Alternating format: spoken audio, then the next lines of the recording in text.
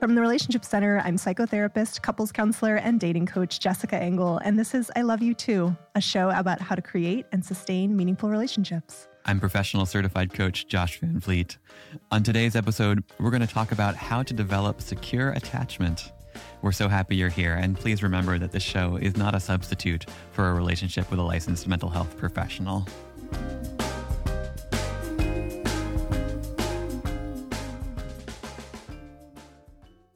Welcome, everybody.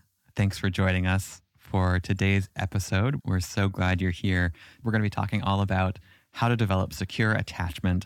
And we have a lot to say about this topic, so we're actually going to break this into 2 episodes. Today is part 1, and stay tuned in the feed for part 2 coming up soon. And before we get started, if you love our show, well, we love you too, and we want to be in touch between episodes. To get more free dating, relationship, and social anxiety advice, please go to relationshipcenter.com/newsletter to sign up for, you guessed it, our newsletter. Again, go to relationshipcenter.com/newsletter. Okay, let's dive in. Awesome. So in today's episode, as I mentioned, we're going to be talking about how to develop secure attachment, and we're going to talk about it through the lens of a couple of questions. The first is, what is secure attachment and why is it important? Why do we care? The second is, can an insecurely attached person become securely attached? And if so, how long does it take? And the third is, how do I go from an anxious or avoidant or other insecure style to a secure style? So shall we start with that first question? What is secure attachment and why is it important? Absolutely.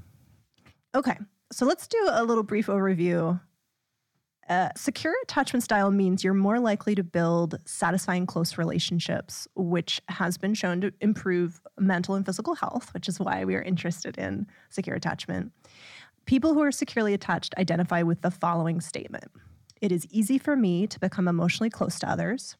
I am comfortable depending on them and having them depend on me. I don't worry about being alone or having others not accept me. Sounds nice. Right? If you're among the many people who have an insecurely attached style and you're listening to that, it's like, oh, that sounds different than how I might experience myself in relationships some portion of the time. Right. Yeah. Yeah, and we won't go into super depth on different attachment styles in this episode. We're sort of assuming you're coming in with some information about attachment styles, but if you're not, some resources we can point you to are Attached by Levine and Heller, Diane Poole Heller's Attachment Assessment, Wired for Love by Stan Tatkin. All of those we'll link to in our show notes, along with everything else we reference in this episode.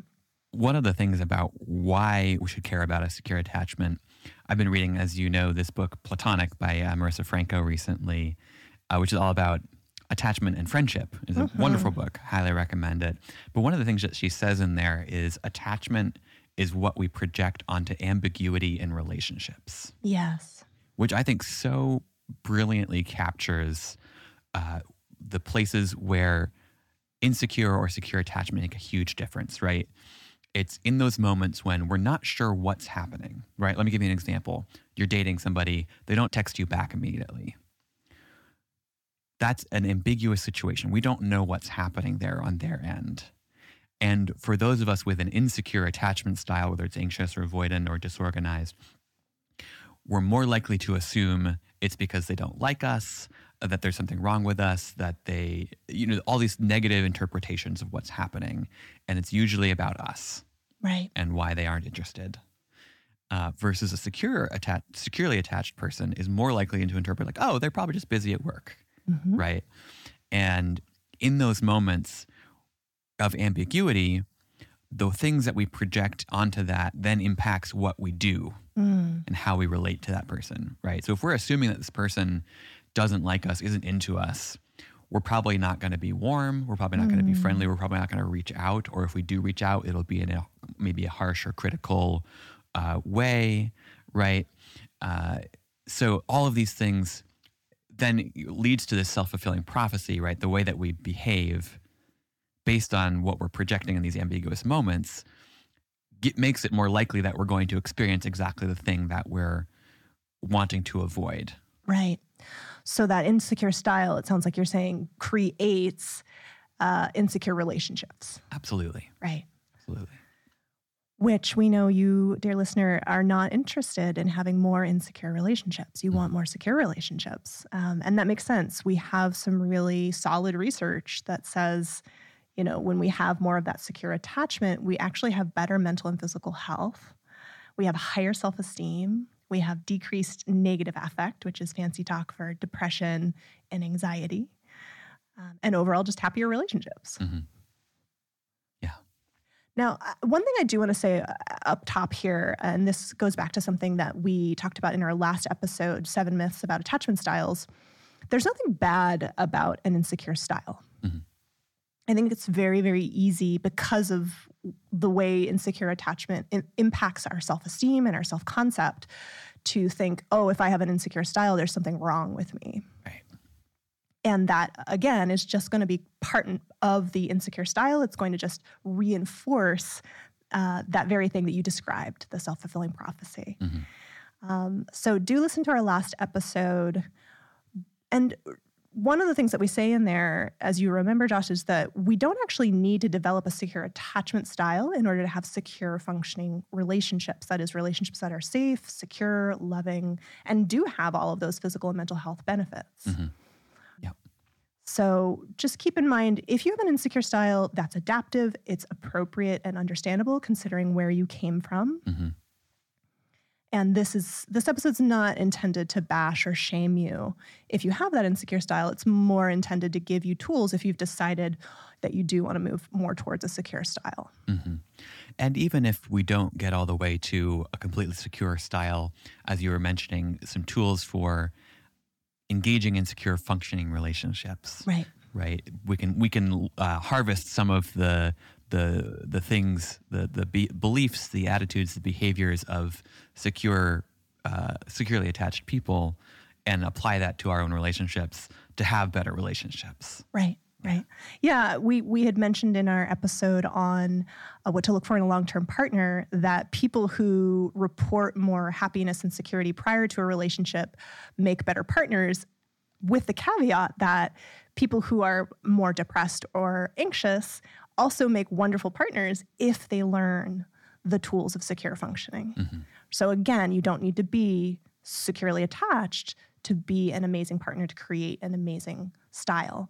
And the tools we'll give you will help both with developing more of that secure style and really learning the secure functioning tools. Yeah. Cool. So should we answer the second question? We should. Can an insecurely attached person become securely attached? I think it's probably self-evident from what we're saying. Hopefully, if you're listening to this episode, it's clear that we wouldn't be doing this episode if that wasn't possible. Yes, and I think it's a good thing for us to reinforce. A lot of people really do feel stuck. Yeah.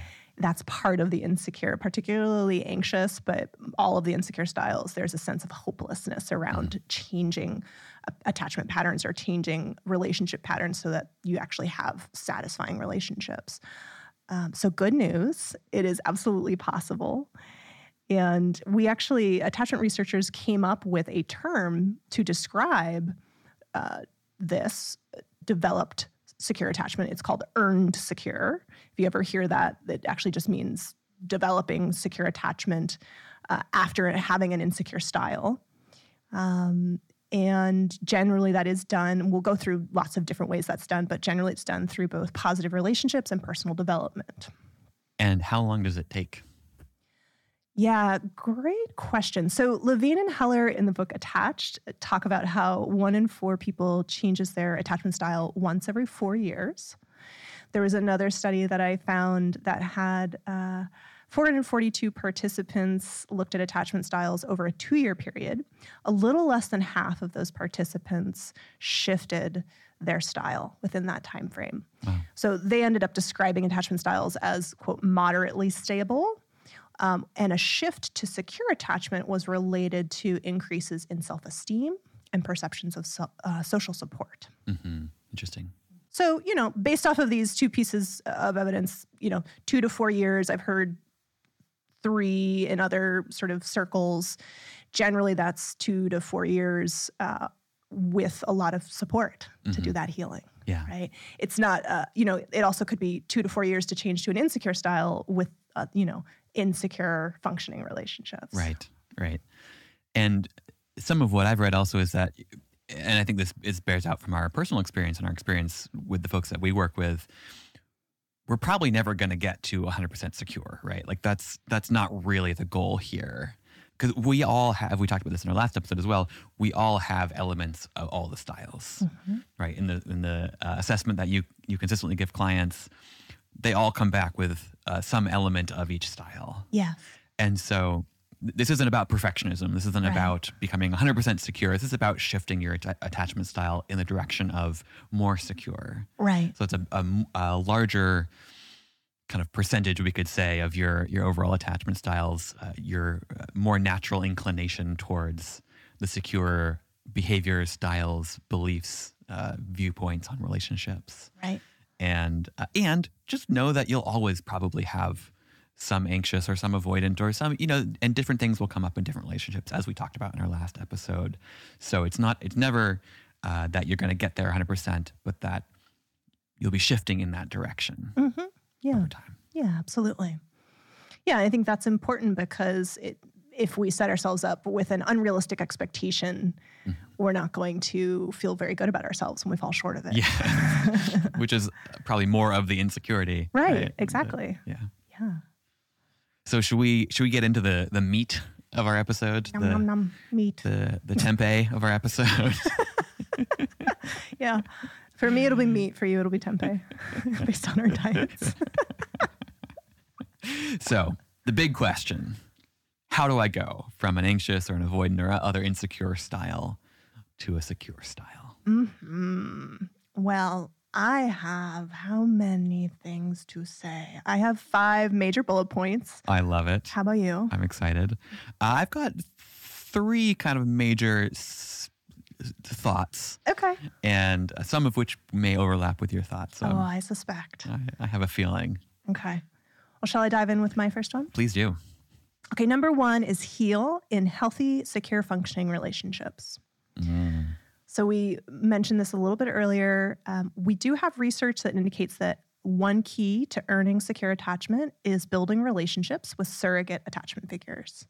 So that could be a therapist, a friend, a partner, someone who offers emotional support. And if you're insecure, it would be emotional support in the way that your early secure bases or primary attachment figures ideally would have, but did not. So, being in healthy, secure, functioning relationships is key for healing attachment styles. We are wounded in relationship, we heal in relationship. I'll give you one example. The study I mentioned earlier that showed that 46% of participants changed their style in a 2-year period indicated that those who became more secure over that 2-year period reported feeling more emotionally supported, not just practically, emotionally supported in their healthy relationships. And they also indicated that they actually had less interpersonal conflict at the end of the 2 years. So high levels of conflict typically do come with those insecure, dysfunctional relationships. We hopefully in our secure, functioning relationships experience a sense of ease overall. Yeah, that's huge. That's huge.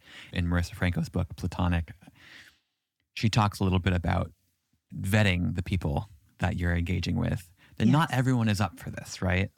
I think it's important to say we have the opportunity for this in all kinds of relationships, and there may be wonderful friendships that you can develop or you can lean into to develop and practice secure attachment. And not all of your friendships are going to be appropriate for that. Yes. Not everyone is ready to meet you there. And so it's really important to check it out and see through things like being vulnerable in a kind of graduated way, right? One of the things that insecurely attached folks tend to do is either withhold completely or overshare. Right. And both of those are kind of defense mechanisms in their own ways. And so what we want to do instead is share vulnerably and then see how it lands, see how they respond. Are they able to meet you there with compassion, with care, with kindness? Or do they criticize you? Do they withdraw, right? And so it's really important to notice those signs and not push past that, because that's just going to be more of the insecure. Right. Yeah. So I think with insecure attachment, oftentimes the background for those who are insecure is an insecure family. And often in insecure families, there is a difficulty with boundaries, and there is difficulty protecting that child. Right. Maybe they're overprotected or they're underprotected. And that, to me, what you just described is the adult version of that. It's like, if I'm just sharing without any filter, or I'm not sharing at all, that's my sort of internal attachment figure not doing a good job of taking good care of me to make sure I'm in a relationship where I am safe. Recommend our pacing episode to have tools for, especially in dating, but those tools can also be applied in friendship and other relationships, to use what's called the share check method, which is what you referenced. I share a little bit and then I check what was the response and how was it for me to share that, and then go from there. Yeah. Yeah. Love that. I think that this, healing in healthy, secure, functioning relationships, this one can feel tricky, I think, for a lot of people, because I think for some people, they can feel like, I'm sorry, where are those people? Right. Like, how do I find those people? And so I think it's important for us just to kind of speak to that briefly. Yeah. What would you say about that if somebody said, okay, that's a great tip, but... I'd like to do that. Yeah. I think in some ways it's similar to what we talk about in our What to Look For in a Long-Term Partner episode. Not all of the qualities that you're going to look for in a long-term partner or would necessarily need to be present, right, for someone like on a friend capacity. But some of the things like kindness, consistency, right, vulnerability, right, and looking for who are the people in my life who I even have a sense might be open to that. Even if right now it's like, I don't know where those people are. I would bet that if you really take a kind of inventory of your relationships, you might see, you know what, there's maybe a possibility for this here. I don't know yet. I actually don't have enough information. Maybe I haven't tried to be vulnerable in this way with this particular person before. But I kind of have the sense maybe they're up for it. And let's check it out. Let me check it out. Let me try sharing a little bit more vulnerably, or inviting that kind of connection. And then, as we were saying, share and check. So that's one piece. If you really look around and you see, you know what, I don't think there's anybody in my life, this is an opportunity to get courageous and build new relationships, Yeah. right? And that's hard sometimes. It can be very scary as adults, especially. Where do we go to build new connections, build new friendships, build new relationships? Certainly, one place you can do that is with a therapist or a coach, Yeah. right? Especially a therapist or coach who is attachment oriented, right? They have some skill around this. They are oriented towards how do we support you to develop secure attachment, even in our relationship, and what does that look like? What are the skills that we can practice together that are going to help you learn how to do that in other relationships in your life? I think that's a great way to approach it. But it also could be starting to look for, where are the other places in my life that I might get a little bit courageous and find some new connections. Yeah, absolutely.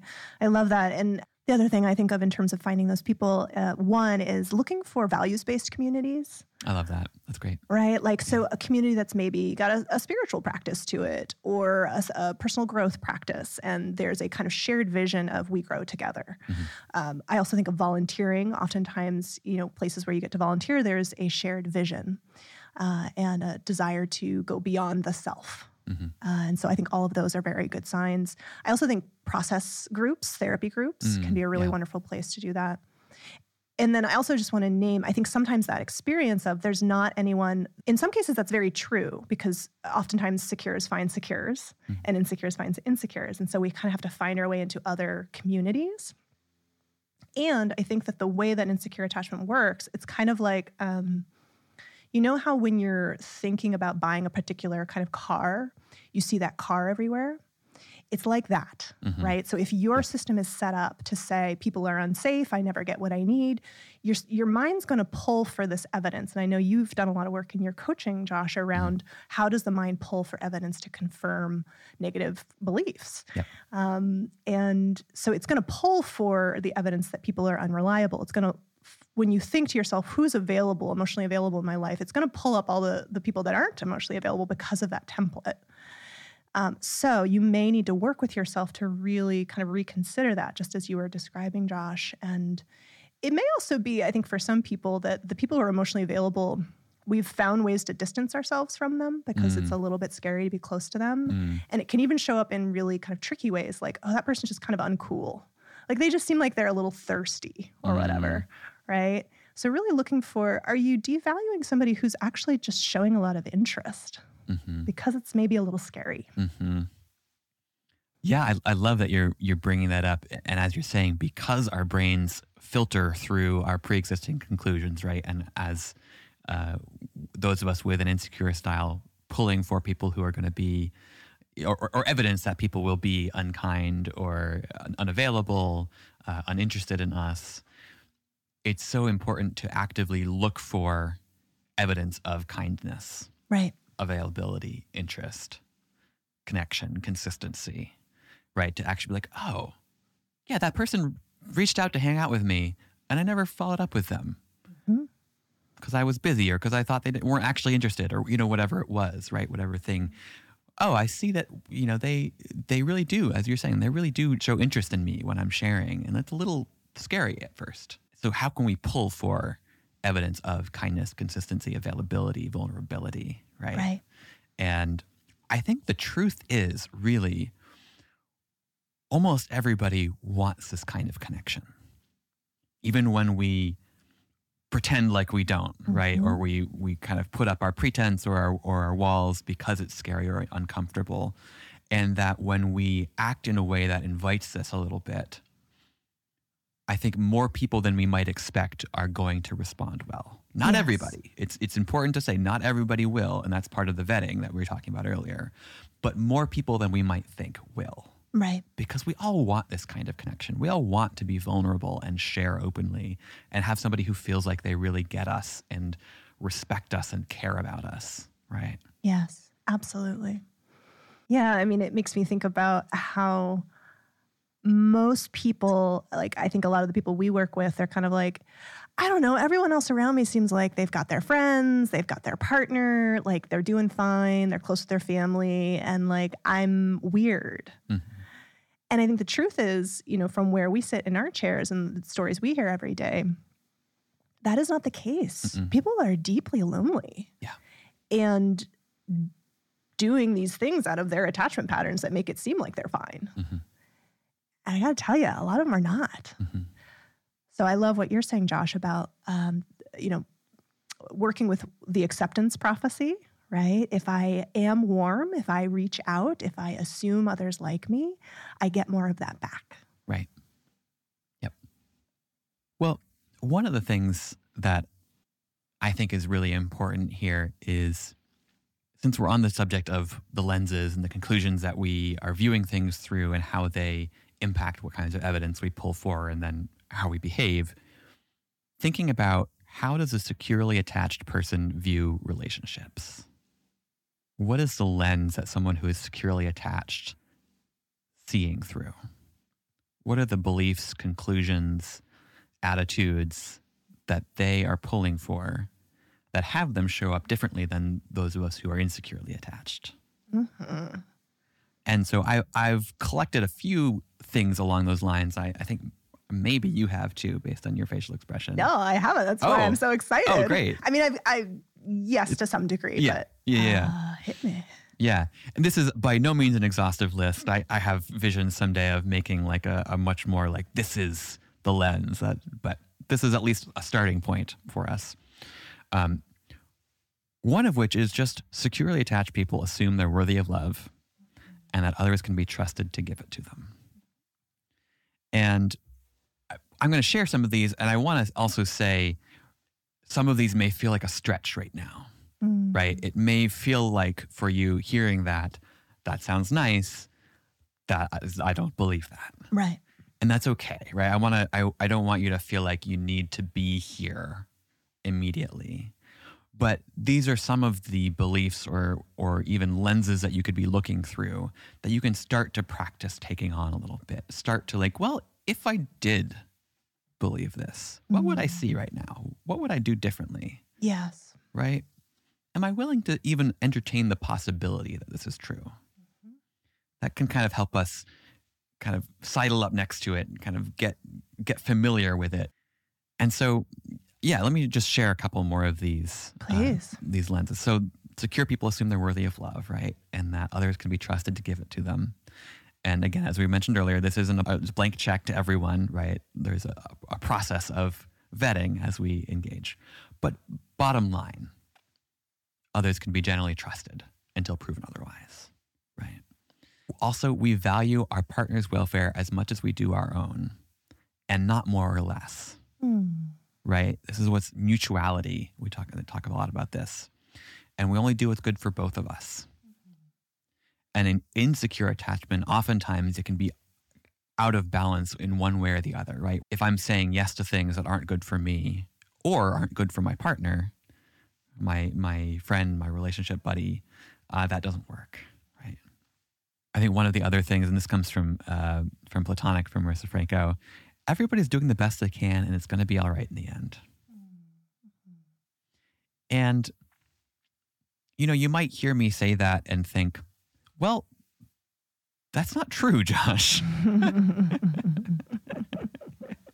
It's not always going to be all right in the end. And to which I would say, you're right. That's the truth. It's not always going to be all right in the end. And yet, if we can lean into this just a little bit, right? We're looking at the places of, as I mentioned earlier, ambiguity in relationships. And that everyone's doing the best they can. When that person, they didn't text me back, I'm going to assume it's because they were really busy at work and not about me. And I'm going to reach out and check in, see how they're doing, right? More likely to yield a warm, connected response than texting them and saying, what the heck? Why didn't you text me all day? That's probably going to put them on the defensive, right? And not get you the result that you want in the end. So again, assuming this until we're proven otherwise, right? If we get other information, it's like, you know what? They really aren't available for the kind of relationship I'm looking for. Okay, different. But our base stance is everybody's doing the best they can and it's going to be all right in the end. I notice my nervous system just relaxes hearing that, which tells me that it is a secure attachment stance, right? Secure attachment is about a regulated nervous system, which we'll get to at some point.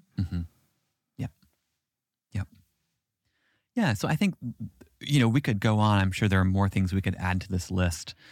But I think even if you start to ask yourself, how does someone who is securely attached view relationships? Right. How might they view this situation? Yes. That's different than maybe how I currently hold it. Just start to even get curious about that question, because it'll lead you to be gathering evidence for different things and looking for how are they seeing this moment? How might they see it differently? And am I interested in that viewpoint? Can I start to take that viewpoint on a little bit? Can I experiment with that and see, okay, well, if I did see, if I did assume that I was worthy of love and others can be trusted to give it, what might I do right now? Right? Because if we try to mimic the behaviors of somebody who's securely attached without seeing what they're really seeing, it doesn't always work. It can land as inauthentic, or we'll just be doing the wrong thing in the wrong situation because we're not understanding why you might be doing this thing, right? And so that's part of my invitation to all of us is to how do we take on this viewpoint a little bit and start to play with that? Yeah, that makes perfect sense to me. I mean, that research study I mentioned earlier over the 2-year period where people shifted their attachment style, the main thing that shifted one's style was one's assessment of oneself and others. So what you're saying is going in straight to the beliefs and seeing if you can take on new beliefs. Yeah. I love that. And that was something when we chatted with our clinicians about in preparation for this episode, several of them spontaneously said, well, I ask a question to kind of help prompt the person to think about essentially, I call it WWSD instead of WWJD. Mm-hmm. What would a secure do? Right? So other versions of this are like, what would I do if I weren't afraid right now of being left? What would I do right now if I weren't afraid of being close? Mm-hmm. And I know another one of our clinicians mentioned that sometimes it's a little much to think, what would a securely attached person do? Like it's hard to kind of recall that. So I love that you're breaking it down into specific beliefs. And she was also mentioning it might be helpful just to ask oneself, like, am I basing my reactions right now off of what's actually happening or my own stuff, my own stuff, my own history? Mm-hmm. Yeah. Is what I think is happening really happening? Or is this maybe a story in my head that I'm making up based on my own history? Right. Well, I love what you're saying there in terms of really having some of these clear, secure attachment lenses, it sounds like, or core beliefs. And the questions also, I think are really important. And all of that links to the next thing I want to talk about, which is secure attachment priming. Yes. Because I think what you're saying, I'm starting to realize, I think those types of questions, what would a secure do, is a form of secure attachment priming. Mm-hmm. Okay. Right. So shall we dive into that piece? Let's get into it. Okay. This is one of my favorite approaches here. Yes, me too. So, okay, secure attachment priming. Secure attachment priming is rooted in the early works of Bowlby, who really originated the attachment theory. So with secure attachment priming, the sort of top line takeaway is you can do things like watching movies with secure functioning couples. You can listen to music that represents secure functioning relationships. You can spend time with secure families or secure couples. You can visualize being in a relationship with someone secure. All of this can prime your system to feel more secure and to develop perhaps a more secure style. And basically, attachment priming is a way to intentionally, I'm going to use a lot of big words here and then we'll explain them if they're a little confusing, intentionally stimulate internal working models of attachment. Mm-hmm. Okay? So basically, attachment, our early experiences get stored as what's called episodic memory. And we have these kind of like systems of, these neural networks that get activated in relationship that are based off of those early experiences. Okay? And so attachment priming attempts to either bring those beliefs about attachment to the surface for the purpose of research or to categorize someone's attachment style, or to work with that attachment style and to move it more towards secure. Okay. Does that make sense? Any questions on that? So what you're saying is it's either used for kind of assessing, right, what is your current attachment style, and we surface that and so that we know what's going on, or priming your system for a more secure style. Right. You can also do insecure priming, but researchers haven't. I didn't see a lot of research around insecure priming, which is probably good. Yeah. And so let me give you some examples of attachment priming. I think that might help ground us in some concrete. So secure attachment priming can include looking at pictures of, say, a mother holding her baby, a couple embracing joyfully, or one's own attachment figures, like a parent or a romantic partner. Okay.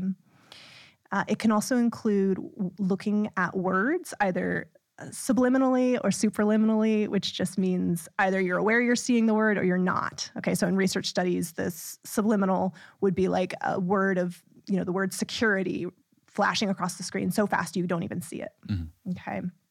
You don't consciously see it. Yeah. So it could be, like I said, flashing common words related to attachment security, the names of attachment figures. Some research studies actually used a secure attachment word search, which I think is adorable. That's cute. I like that. Or you can recall secure themed sentences, or writing about a secure experience. Those are all forms of word-based priming. Okay. And then there's also mental imagery. So visualizing being supported by an attachment figure during a problematic interpersonal experience, receiving a description of a secure figure, and then thinking and writing about that individual or relationship. Or something that we do at our clinic, which is we support clients to have a conversation with their future partner. They're looking for that secure long-term partner. So all of this, when we prime our attachment system, what can come out of that is we can basically bring up the cognitions or the thoughts and the behaviors that are consistent with the attachment style that we're priming, okay? So for example, if I do my secure attachment word search, I'm in the moments, hours, perhaps days that follow, my system is going to be more secure. It's going to experience more security. It's going to feel more safe in relationship and think like a secure person, behave more like a secure person. Okay. You've kind of like made those circuits more likely to respond. Right. It's like priming a pump, right? So if we prime it, it's more likely for that water to come out. I actually don't really know what priming a pump means, but I'll take your word for it. I don't really either. I grew up kind of in the city, so I have no business using this metaphor. She says as her face flushes. Oh.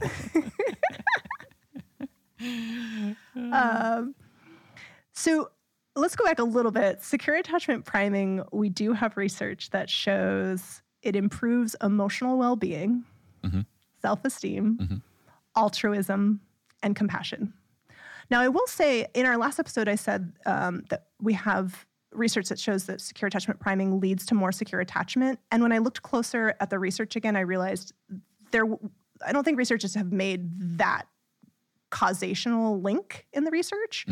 But I mean, listen to this again. Secure attachment priming improves emotional well-being, self-esteem, altruism, and compassion. That sounds a lot like secure attachment to me. Right.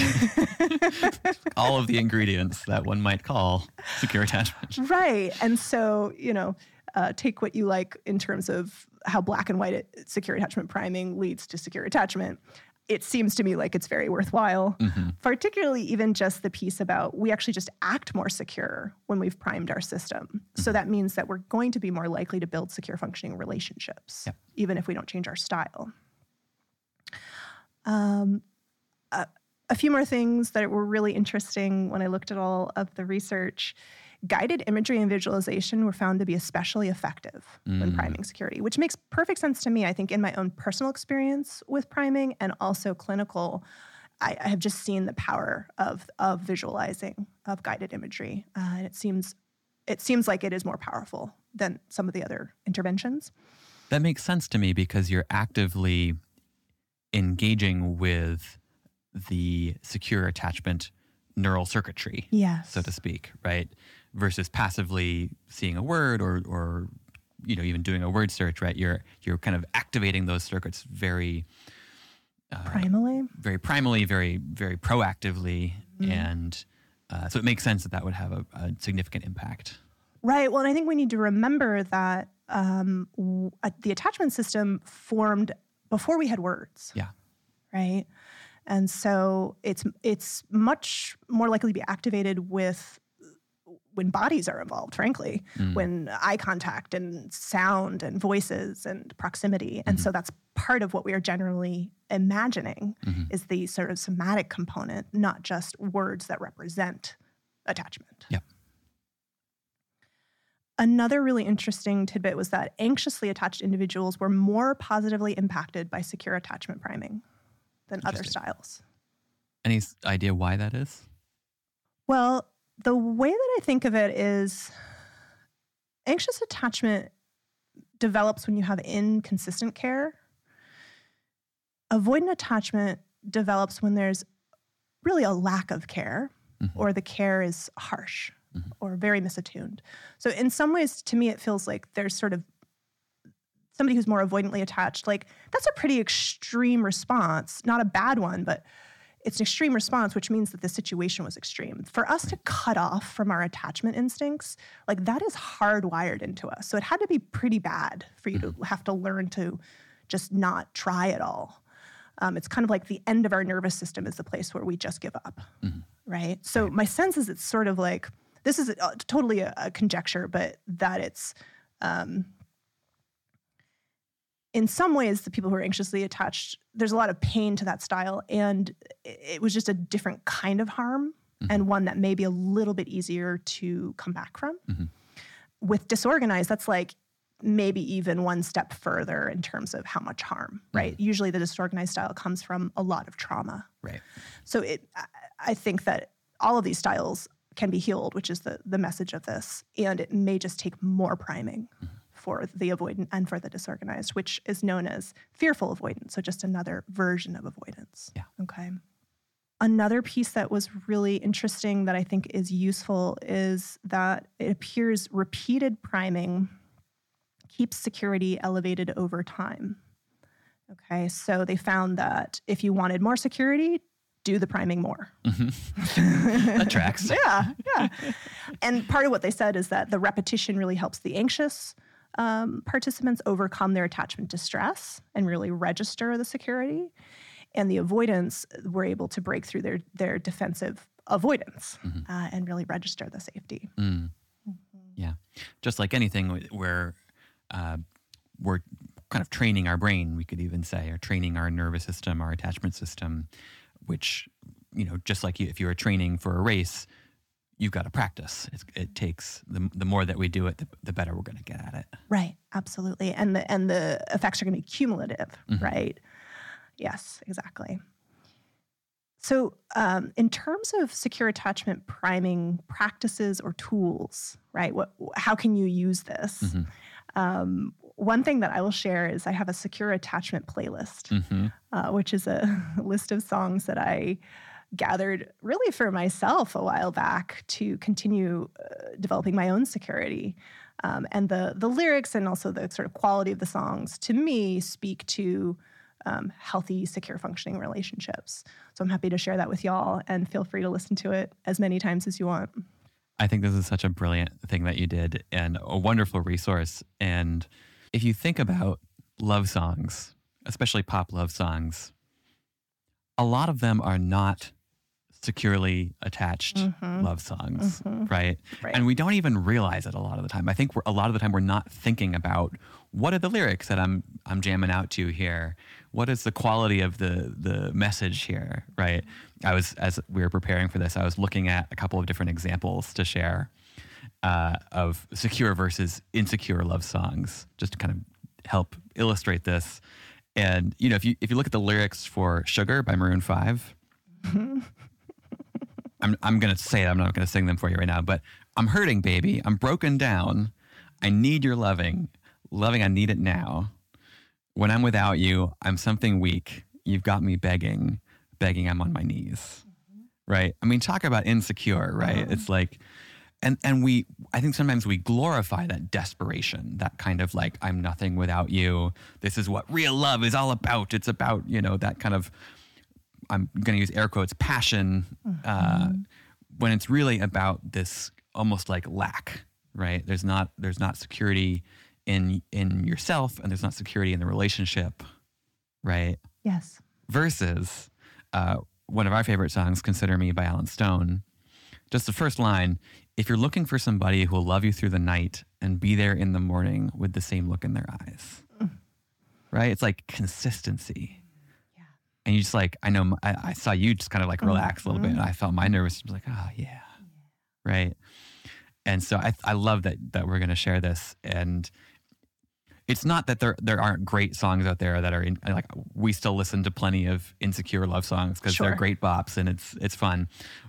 But just start to notice, what are the lyrics that I'm listening to here, and maybe listen to some more of these. Yes, and I would also say, as you listen to them, practice mindfulness. Allow yourself to notice what is getting activated inside of you in terms of sensations or thoughts, because attending to what gets activated in you will allow that to be more available to you when you're not listening to that music. Right. That's great. Takes it from a passive, like, oh, I'm just going to put this on in the background, which is good. That's not a bad thing, to being present with what comes up, makes it an active, more of what you were talking about earlier, the active engagement with visualization, with paying attention to what's happening internally, that makes it more useful, more impactful. Right. Absolutely. Yeah. You could even take it one step further and imagine that the singer is singing to you as your future partner, as a friend, as, a secure attachment figure in your life. Would you also say you could imagine that you're the singer singing to your future partner? Oh, absolutely. Absolutely. Yeah, do both. Getting to experience it on both sides. Yeah. One of the things I love about the secure attachment priming is how it helps you build a mental model for what is secure attachment.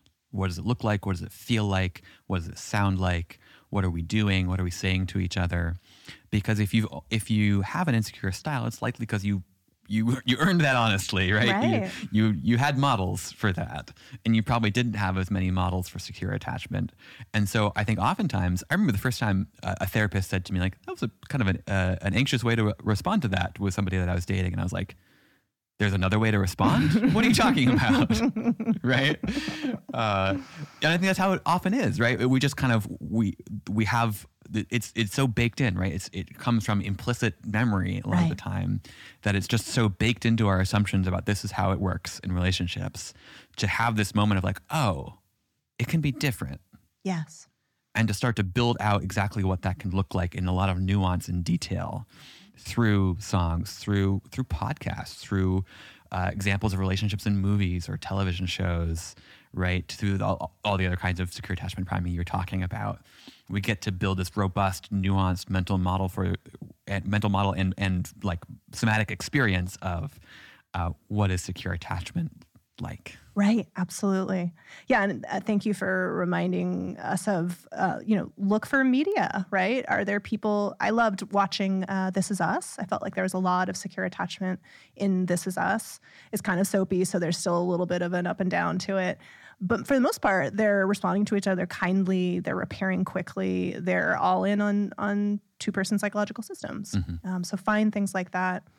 I came across a new resource recently I'll also link to, called Positive Words from Mom. Oh. And it's basically this like pack where they send you recordings of a supportive mom sending you good words. Yeah, I secretly kind of want to do something like that. Yeah, that's great. So sweet. So, I think there's also like, you get like written messages and stuff. So that's perfect example of secure attachment priming. You mentioned this podcast, if you experience Josh and I as a secure functioning couple, listen to this podcast. This is not me shamelessly plugging our podcast or anything. Actually, it kind of is. But, we're here too. Like, use us. We're happy to be that model for you. Good. Anything else on secure attachment priming on your side? Books also work. Yes. Say more about books. Oh, I don't know. We listed other kinds of media and didn't want books to feel left out. That's very kind of you. Very inclusive. One other form of secure attachment priming I don't think we listed yet was spending time with secure functioning couples or secure families. That's another great way. One type of media that doesn't tend to work well for secure attachment priming is dating reality shows. I'll just gonna say, most of the time, there are a few exceptions, but most of the time, not a lot of secure attachment priming happening there. Very entertaining and very informative sometimes about relationships, but not secure attachment priming. Yeah, absolutely. I think you and I, when we watch those, we look for shows that have at least one seemingly secure functioning couple, because otherwise our systems just can't handle it. Good. That's all for today. Stay tuned for part 2 of this 2-part series about how to develop secure attachment next month. And you can find the show notes with links to all the resources we mentioned in this episode at relationshipcenter.com/podcast. And if you love today's show, go to relationshipcenter.com/newsletter. We'll send you a short, hella helpful email once a month with informative articles, silly videos, behind the scenes glimpses, book recs, and more. Again, that's relationshipcenter.com/newsletter. Until next time. We love you too. We love you too. I forgot to say it. We love you too. Bye.